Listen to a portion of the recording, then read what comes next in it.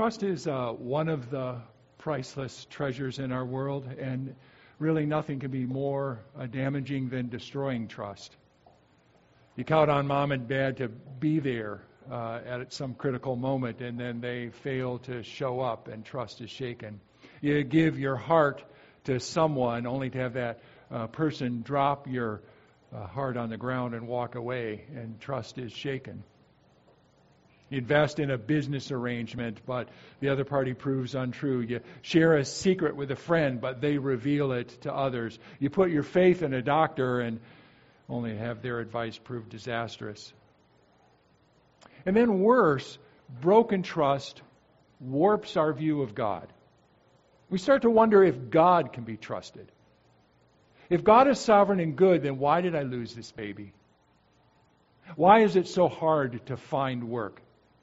Well, why are my kids such a challenge and I don't know what to do? Why is my marriage in trouble? Why is my body letting me down? One of the big questions we face in life is whether God is trustworthy. Daniel 6 was written for Israel when they were in exile in Babylon. It was a time when Israel was tempted to give up on God. I mean, by all appearances, Jerusalem and the temple had been destroyed and God had been defeated. And Israel felt abandoned. Why not simply do as the Babylonians did? Disregard God. Disregard His law. Rationalize disobedience. Life would certainly be easier. Just stop obeying and trusting God. But God will have none of it. Daniel 6 speaks to Israel after Babylon has fallen. Israel is still exiled, but the kingdom of Nebuchadnezzar and his son is no more. Instead, Darius, known as Cyrus, king of the Medo-Persian Empire, is reigning. And we pick up that story in Daniel chapter 6. If you have your Bible with you or a Bible app on your phone, you may want to follow along. Let's pray together as we hear God's word.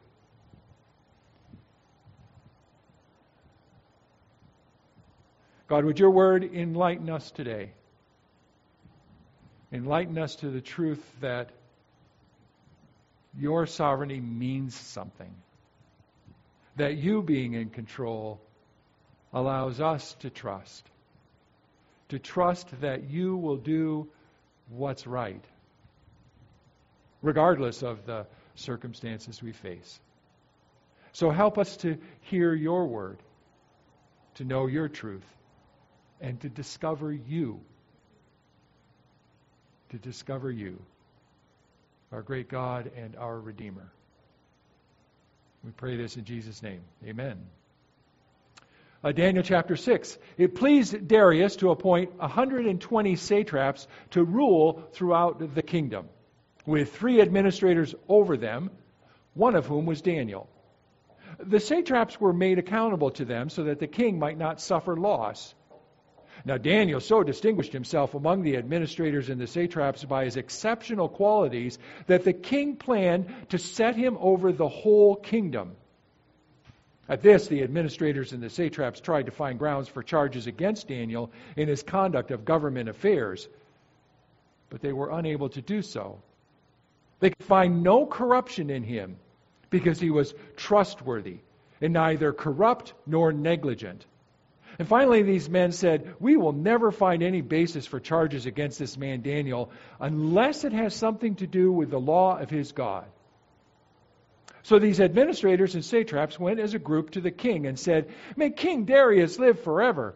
The royal administrators, prefects, satraps, advisors, and governors have all agreed that the king should issue an edict and enforce the decree that anyone who prays to any god or human being during the next 30 days, except to you, your majesty, shall be thrown into the lion's den.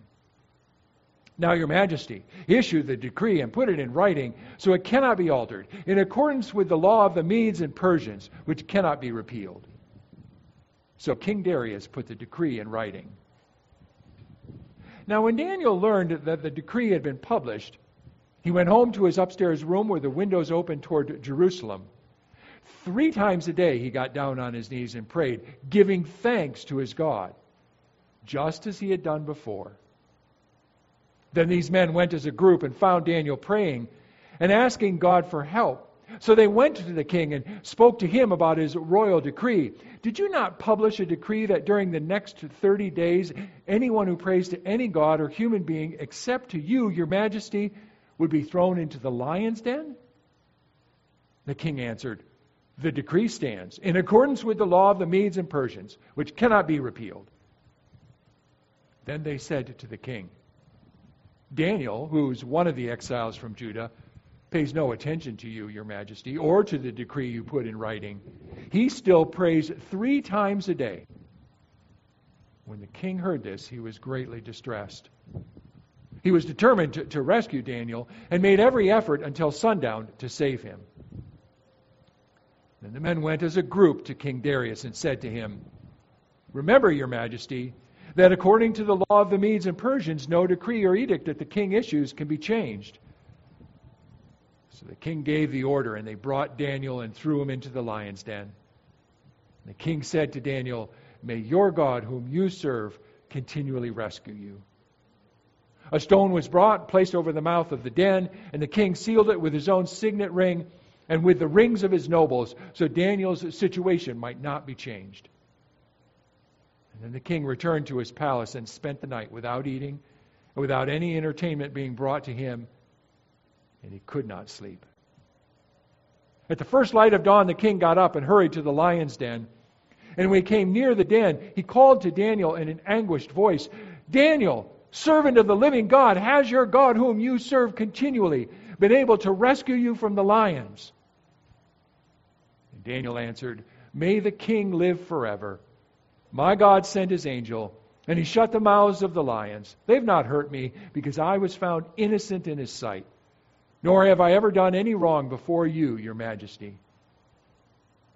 The king was overjoyed and gave orders to lift Daniel out of the den. And when Daniel was lifted from the den, no wound was found on him, because he had trusted in his God. At the king's command, the men who had falsely accused Daniel were brought in and thrown into the lion's den, along with their wives and children. And before they reached the floor of the den, the lions overpowered them and crushed all their bones. Then King Darius wrote to all the nations and peoples of every language in all the earth, may you prosper greatly. I issue a decree that in every part of my kingdom people must fear and reverence the God of Daniel. For he's the living God and he endures forever. His kingdom will not be destroyed. His dominion will never end. He rescues and he saves. He performs signs and wonders in the heavens and on the earth. He has rescued Daniel from the power of the lions. So Daniel prospered during the reign of Darius and the reign of Cyrus the Persian. There is no getting around life's brokenness. Our world is full of sin and evil. We face regular temptation, often asked to shortcut our principles. The lion of sin is always ready to pounce. King Darius was about to recognize Daniel's exceptional leadership, but the other administrators in the kingdom didn't like it. Daniel 6 says, they tried to find grounds for charges against Daniel in his conduct of governmental affairs. These leaders are jealous, but they can't find anything wrong with Daniel's conduct of government affairs, so they conspire against him. 3 times, the author of Daniel says, they went as a group. You know what that means? It means they ganged up on him. First, they went as a group to the king for the setup.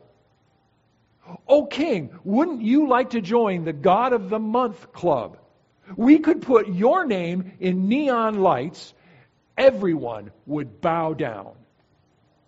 Then they went as a group to catch Daniel in his God-faithful deed, which didn't take much. Daniel's prayers to God were like clockwork. And finally, they went as a group back to the king and reminded him of the law he enacted, and they pointed to Daniel's guilt. These officials fell prey to sin and evil. They lied to the king. The royal administrators, prefects, satraps, advisors, and governors have all agreed.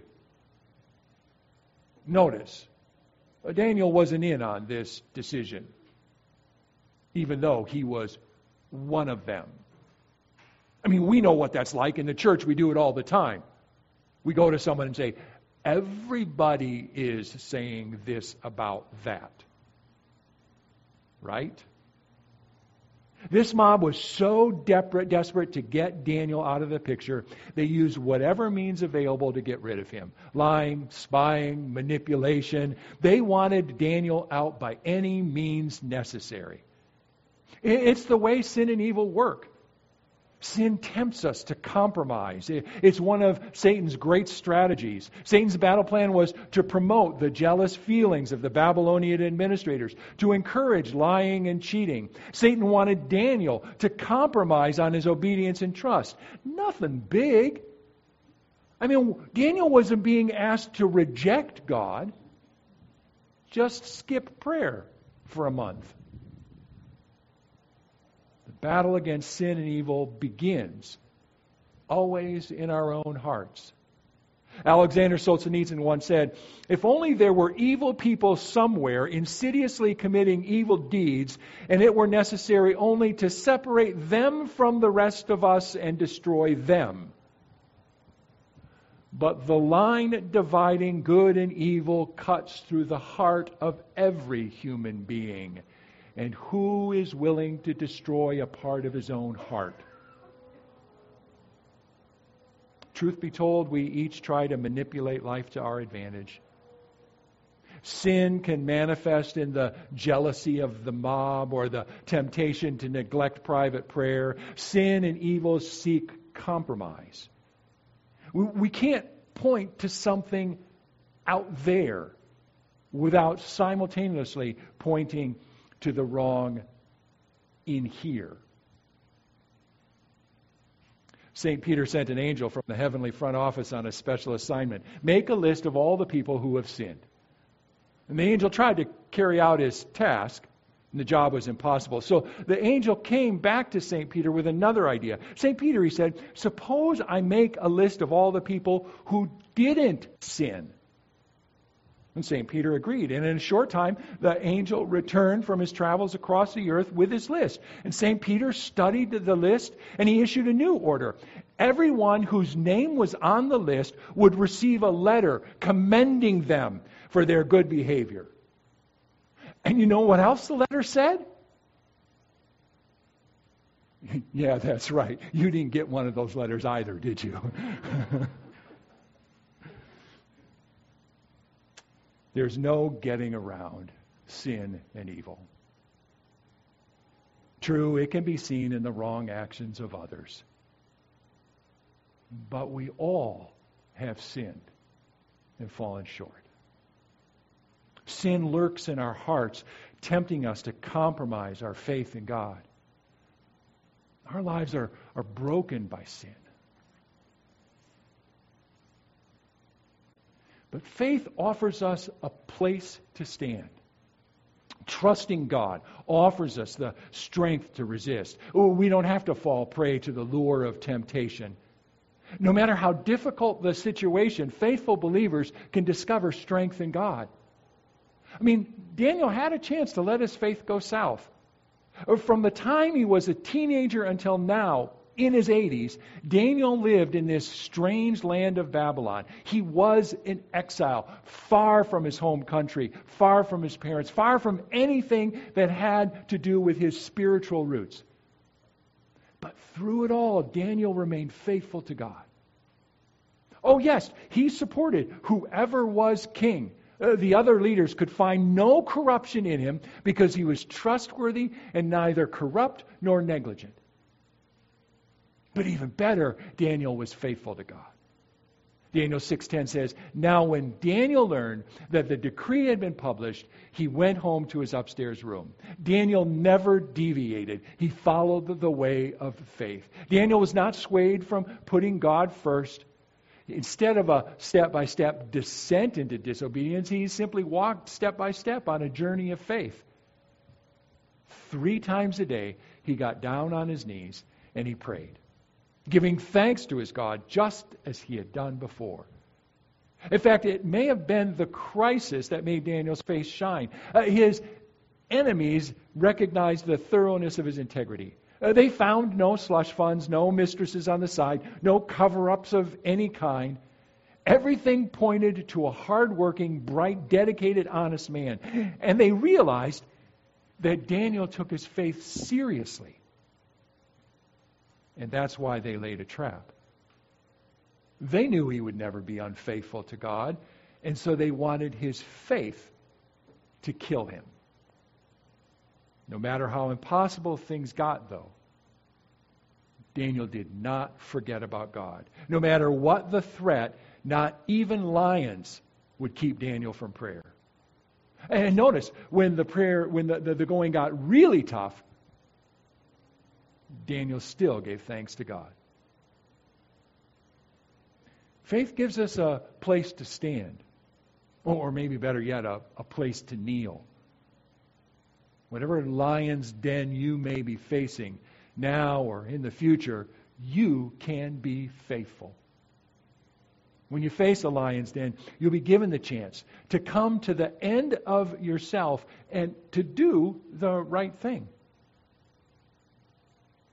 Vanderbilt University has an honor code. All incoming students participate in a signing ceremony in which they commit to refrain from lying, cheating, and stealing. And each student is expected to be truthful in their academic endeavors, their relationships with others, and their pursuit of personal development. Then, their signatures are framed and they're hung in the Sarett Student Center, named after former Dean of Students, Dr. Madison Sarett. See, Sarett had a standard line that he would give before students took a test. He would say to students, "Today I am giving 2 examinations, one in trigonometry and the other in honesty. I hope you will pass them both. But if you must fail one, fail trigonometry." There are many good people who could not pass trigonometry. But there are no good people in the world who cannot pass the examination of honesty. Whenever we face a threat to compromise, to live outside God's expectation, our faith is being tested. Like the Apostle Peter once wrote, "Be self-controlled and alert. Your enemy, the devil, prowls around like a roaring lion looking for someone to devour. Resist him, standing firm in the faith." Standing firm in the faith. A faith can shine even during a crisis as serious as facing a lion's den. But greater than our faith is our God. God comes through even when things seem hopeless. Only God can navigate our lives through a lion's den world. It's just like Darius proclaimed. For he is the living God and he endures forever. His kingdom will not be destroyed. His dominion will never end. He rescues and he saves. He performs signs and wonders in the heavens and on the earth. He has rescued Daniel from the power of the lions. Daniel was not saved by his faith. Daniel was saved by God. Oh, Daniel stayed true to King Darius. He says, "Nor have I ever done any wrong before you, O king." But Daniel gives highest honor to God. "O king, live forever. My God sent his angel and he shut the mouths of the lions." Daniel's life of prayer, his life of obedience, acknowledged the highest power. Even the king was unable to rescue Daniel. He was subject to the laws of the Medes and the Persians. The king was forced to seal the mouth of the pit, but the king could not seal the lions' mouths. All Darius could do was join Daniel in prayer. May your God, whom you serve continually, rescue you. Once a A 12-year-old Ethiopian girl was kidnapped. 7 men abducted her with the intent to force her into marriage. It's a common practice, a way to secure a bride. Kidnapped girls are then beaten into submission, oftentimes raped. And this 12-year-old girl was one of these victims. She was held for 7 days. She had no one within earshot to hear her cries for help. No human could hear, that is. But 3 majestic Ethiopian lions, the national symbol of Ethiopia, heard and came. Her whimpering cries must have sounded like a lion cub. And these lions leapt from the bushes, and her captors ran. And then, remarkably, the lions stayed. When the game warden showed up half a day later, the guardian lions stood and walked away. The game warden said, "Everyone thinks this is some kind of miracle." A miracle indeed. This helpless girl was delivered from the jaws of pain and suffering by a sovereign God who can even shut the mouths of lions. Repeatedly, the book of Daniel emphasizes God's sovereignty. He is the living God and endures forever. Chapter 1 told us how God protected Daniel and his 3 friends when they resisted the king's diet, and they flourished under God's sovereignty. In chapter 2, we discovered that by God's sovereign wisdom, Daniel was able to reveal and interpret Nebuchadnezzar's crazy dream. In chapter 3, Daniel's 3 friends faced a gold statue, an irate king, and a fiery furnace. But God saved them from all 3. Chapter 4 told the story of Nebuchadnezzar being humbled to the status of a wild animal, but coming to praise the sovereign God of Israel. And last week in chapter 5, we saw Belshazzar destroyed because he failed to see the mystery of God's glory that was all around him. And now in chapter 6, we again meet the Lord God, sovereign over royal manipulators and even ravenous lions. It's not only Israel who needed to know that God is in control. I mean, look around. There's tumult, lying, infighting, disagreement on our streets and in our capitals. And if we trust that whoever we elect will be a savior, we'll only get some American kind of kingdom.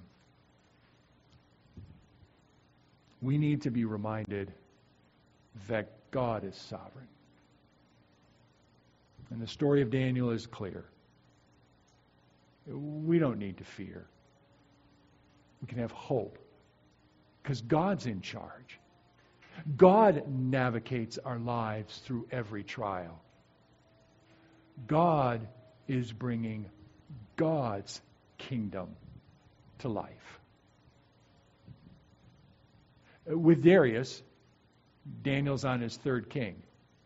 Clearly, the kings of Babylon come and go. But God's kingdom endures. The tumult of nations, the changes of power, they do not alter God's rule. Daniel is God's testimony that God's in charge. He was thrown into a lion's den, but God brought him out the other side. Jesus Christ is God's testimony that God is in charge. He was crucified on a cross to die, sealed in a tomb as dead. But God raised him to life. It's not our faith that carries the day. It's not us having the right answers. God carries the day. God is the one who rescues from the lion's den and raises from the dead. One of our church teachings says, our hope for a new creation is not tied to what humans can do. For we believe that one day every challenge to God's rule will be crushed. His kingdom will fully come, and the Lord will rule. Daniel showed great faith, but greater than faith is the God who makes our faith possible. Only God can navigate our lives through lion's den world. Only our God is a sovereign God over everyone and everything. The book of Daniel began in apparent defeat. Jerusalem was besieged. Young men were taken captive. All looked grim. But now at the end of chapter 6, at the end of Daniel's life, the full story has been revealed. We've discovered that God is the Lord of the universe. He rules over all leaders, whether wicked like Nebuchadnezzar and Belshazzar, or faithful like Darius. And God delivers even in exile. God's in charge of lions' jaws. God can save from the lions that prowl in our world. God saves us from the threat to our obedience, the threat to our trust. It doesn't take much to see that we live in a strange land. And as exiles, we face the temptation to put obedience aside and follow our own instincts. As exiles, we face the temptation to put our trust in ourselves or in someone else, rather than trusting the sovereign God. But exile is a time of opportunity. As strangers in a strange land, we can remain faithful to God, trusting that God will deliver us, even in this fallen world, that God will bring God's kingdom to life. Let's pray together.